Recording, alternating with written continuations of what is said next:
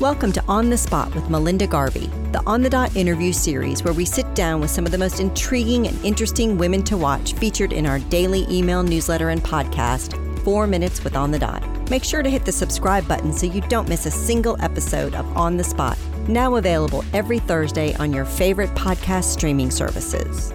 Today, Melinda sits down with Natalie Silverstein, the author of Simple Acts, The Busy Family's Guide to Giving Back. Without further ado, let's get on with the show. Welcome, everyone, to On the Spot. I'm your host, Melinda Garvey, and I am so excited to be here with you today with yet another incredible, relatable role model. As you know, every week we bring you another woman who's doing great things, but it's really about that see it to be it concept, right? Showing the paths of lots of diverse women so that we can also see our path and where we're headed as well. And today we welcome Natalie Silverstein. She is the editor, writer, author. She's the founder of a Minneapolis-based nonprofit, Doing Good Together, and another nonprofit with your husband. You have a whole lot going on, don't you? Well, I'm actually not the founder of Doing Good Together. I'm just a volunteer for them in New York City. Okay. A woman named Jenny Friedman started Doing Good Together about 15 years ago now in Minneapolis. So it's a national nonprofit, but there are locations now all across the country. And I was the first one here in New York City. Oh, wonderful. That's great. Well, you're the founder of New York City then. That's right. That's right. Great. Well, thank you so much for being with us here today. I really, really appreciate it. Thanks for having me.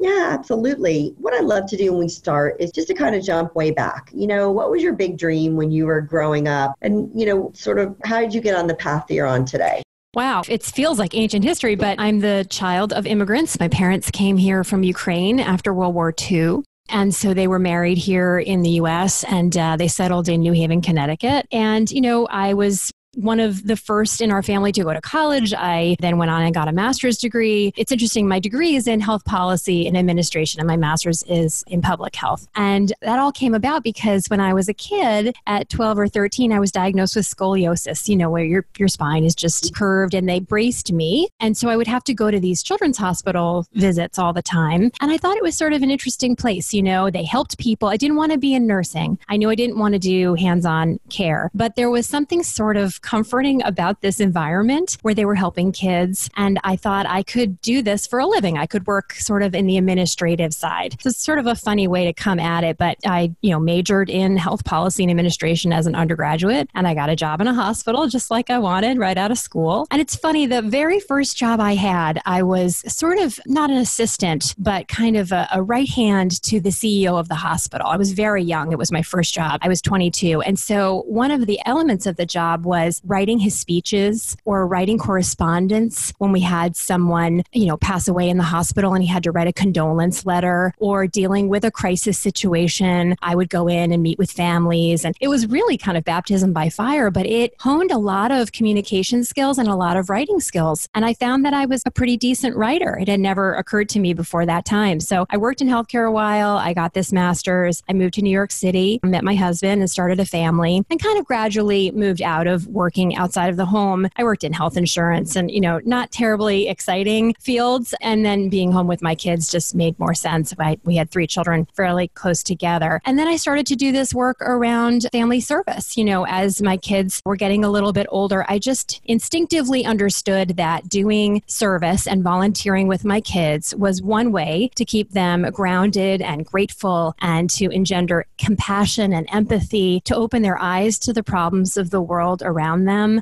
I wasn't raised in a particularly philanthropic family. Parents both worked very hard. My mom worked cleaning offices. This was an immigrant lifestyle. They really needed to work hard to survive. And, English was not their first language, but certainly they gave back to their church. They gave back in their community as much as they could. They helped each other. And that really rubbed off on me. And so as I searched around to find volunteer opportunities for my kids, I found miraculously, or incredibly rather, that I couldn't find any. I couldn't find, soup kitchens or food pantries or other places that would accept us as volunteers because my kids were so little. And I got really frustrated by that. And so I found Doing Good Together, and I asked if I could do their work here in New York City. And the mission of Doing Good Together is simply to help parents raise kids who care and contribute. And that felt like a really beautiful mission to me. And so that became mine as well.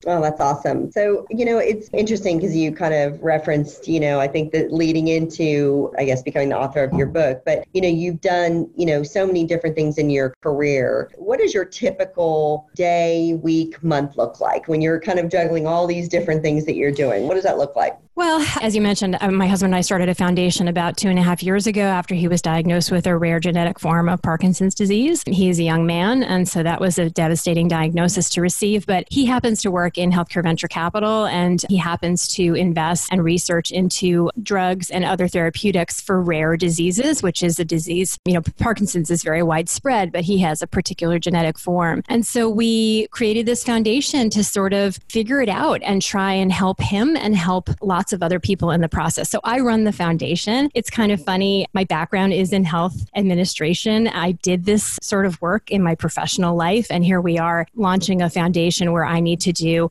grant work. I need to keep all of our donor databases. I need to do communications on our website. It's fascinating how life throws things at you. This was a difficult situation that presented itself to my family, but we tried to stay positive and to do something productive and to try and make a difference. And that my particular skills, the things that I had learned in my working life, automatically kind of just slotted into this work that I'm doing for our family foundation. So my typical day is really raising my kids and getting my kids out the door.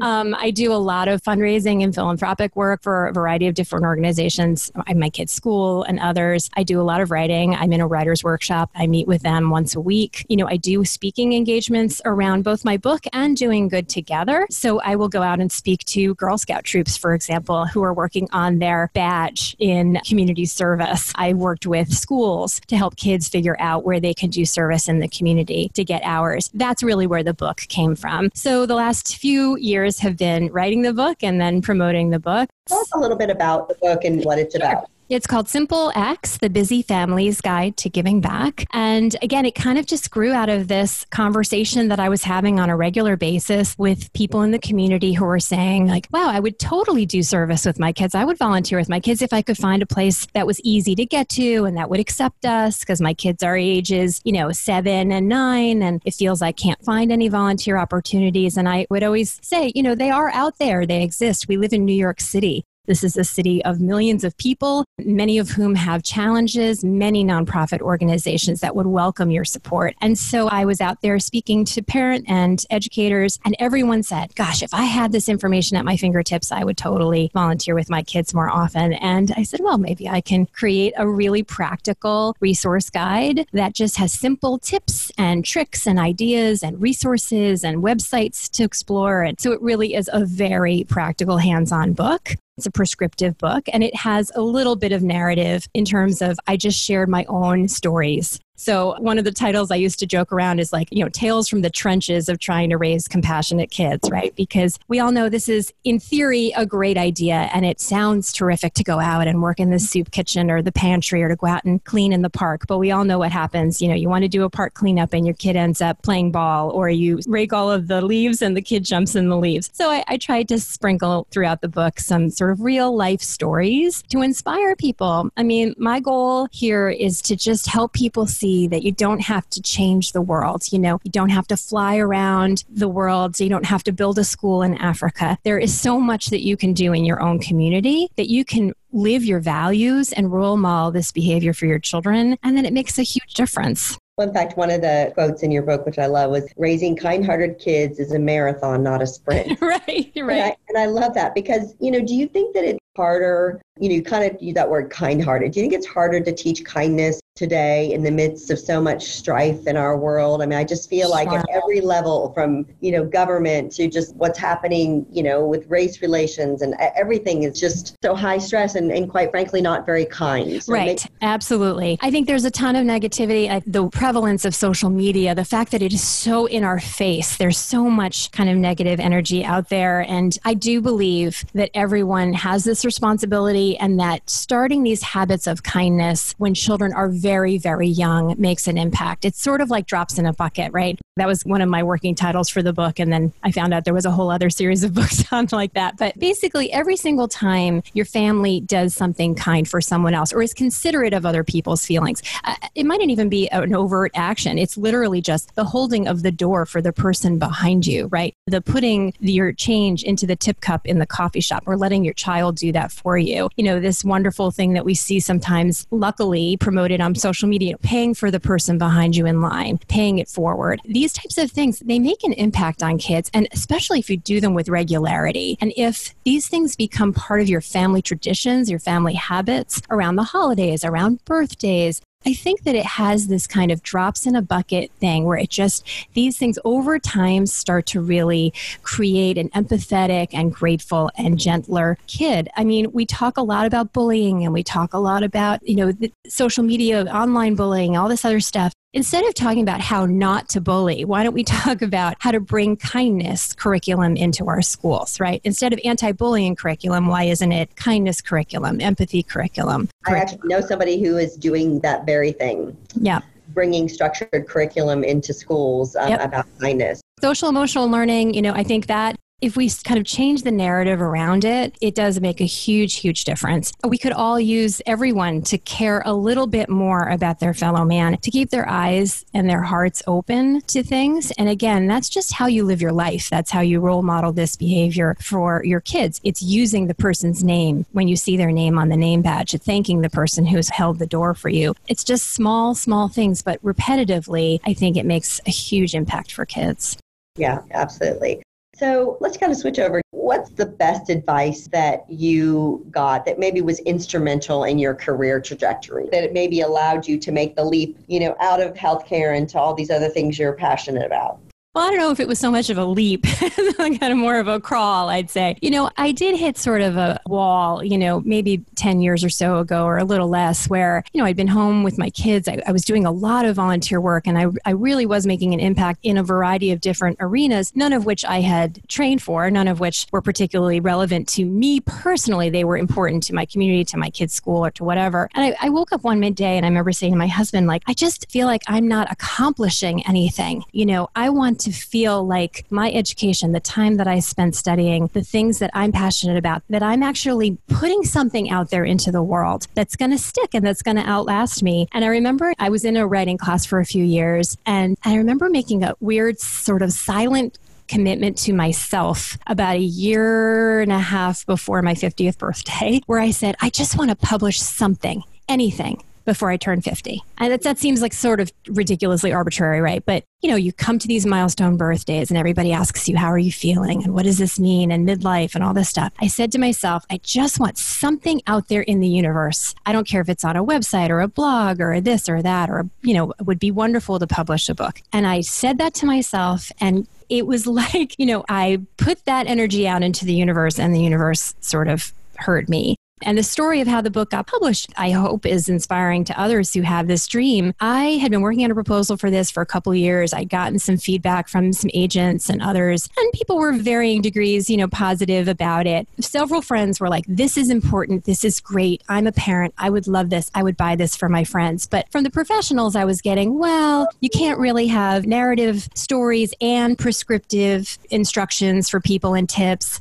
And I was like, that doesn't make any sense. I see that in cookbooks all the time, right? So I stuck at it and someone gave me great advice about how to kind of make my proposal a little sharper. And I stuck it in an envelope before the new year, about, 2 years ago now in December. And I literally sent it in a brown paper envelope to a publisher that I knew had published in this space, one publisher, and it was To Whom It May Concern. And as you and I both know, that goes straight into the garbage, right? I mean, no one opens that envelope, and miraculously someone did. At Griffin House. And it was a woman who has a child and she tries to do service with her kid. She pulled it out of the envelope and something resonated for her. She read it. She asked me to make some changes. She pitched it to her team and they bought it. And that, I had no agent. I had no experience. I had no platform. I had nothing. And someone took a chance on me. And I think that that's, if you have an idea, just try, just put it out there into the world, because I promise you, someone else is out there with an idea that's not as good as yours, or writing that's not as strong as yours,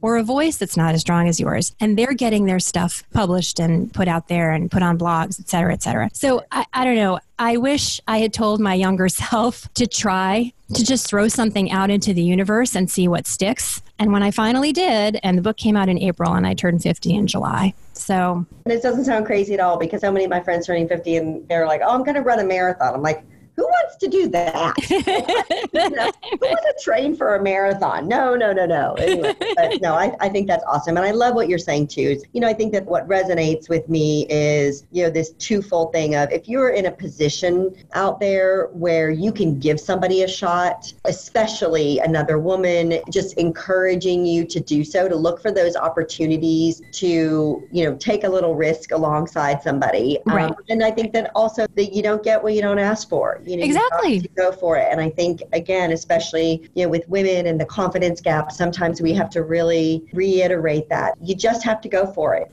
I find that women are such perfectionists, right? I mean, there are statistics out there about writers that male writers will just throw their stuff out in any condition and just kind of expect that someone's going to buy it. And women writers obsess and obsess and obsess. And in my writing group, we all sit around and encourage each other. And a woman in the group, this beautiful writer, had written this beautiful piece about her mother, and she was hemming and hawing over it. And I finally said to her, you know what? Perfect is the enemy of the good. What you've written is really beautiful. It's almost Mother's Day. You better get it out there, and someone is going to feel it. It's going to resonate with someone. But more importantly, you're going to have the satisfaction of knowing that you had published this thing. And guess what? Someone reading it on the other end doesn't know what you didn't put in it. They only know what they're reading, and what they're reading is good. And so absolutely, we rise by lifting others. And I am, a huge proponent of saying, if you have something that you're good at, if something that you love, just try it. We're in this weird place now where anyone can set up a blog post, right? And you can just throw your stuff out into the world and say what resonates. So, this book was published. Now I have a possibility of potentially writing another one about for teens.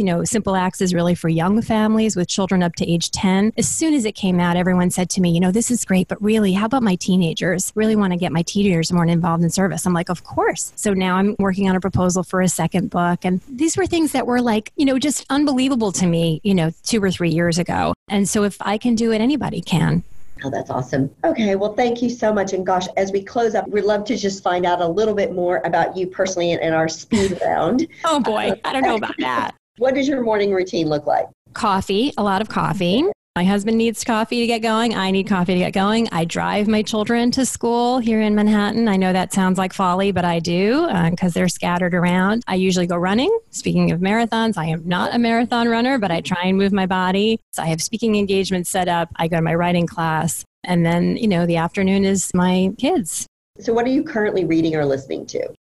I am a huge fan of Elizabeth Gilbert, and I just finished City of Girls. I think she's an extraordinary writer. I saw her speak recently, and she really inspired me, both in terms of her personal story and the way that she, suffered a really difficult loss in her life, and then was told within weeks that she had to present this book, which ended up being City of Girls, that she had researched for many years. But more importantly, that she spends a lot of time and she researches her subjects and she writes everything down on little cards and she keeps them in boxes. That's how she builds her stories. And, when you read something like that, I'm sure you'll agree, it is so beautifully constructed, and you can hear the words and you can see it almost like as if it's on a movie screen in your head. When you read something that's really well done, it inspires you to want to be a better writer. And more about her and Cheryl Strayed and others like that, where you can take things that have happened in your life and you could sit with them and let them eat you up, and certainly get help for them and therapy and meditation, all these things. Or you can kind of try and channel them in a creative way and put them back out into the world, and maybe they can help other people. So I'm really inspired by writers like that. All right, last question. What's one thing you can't live without?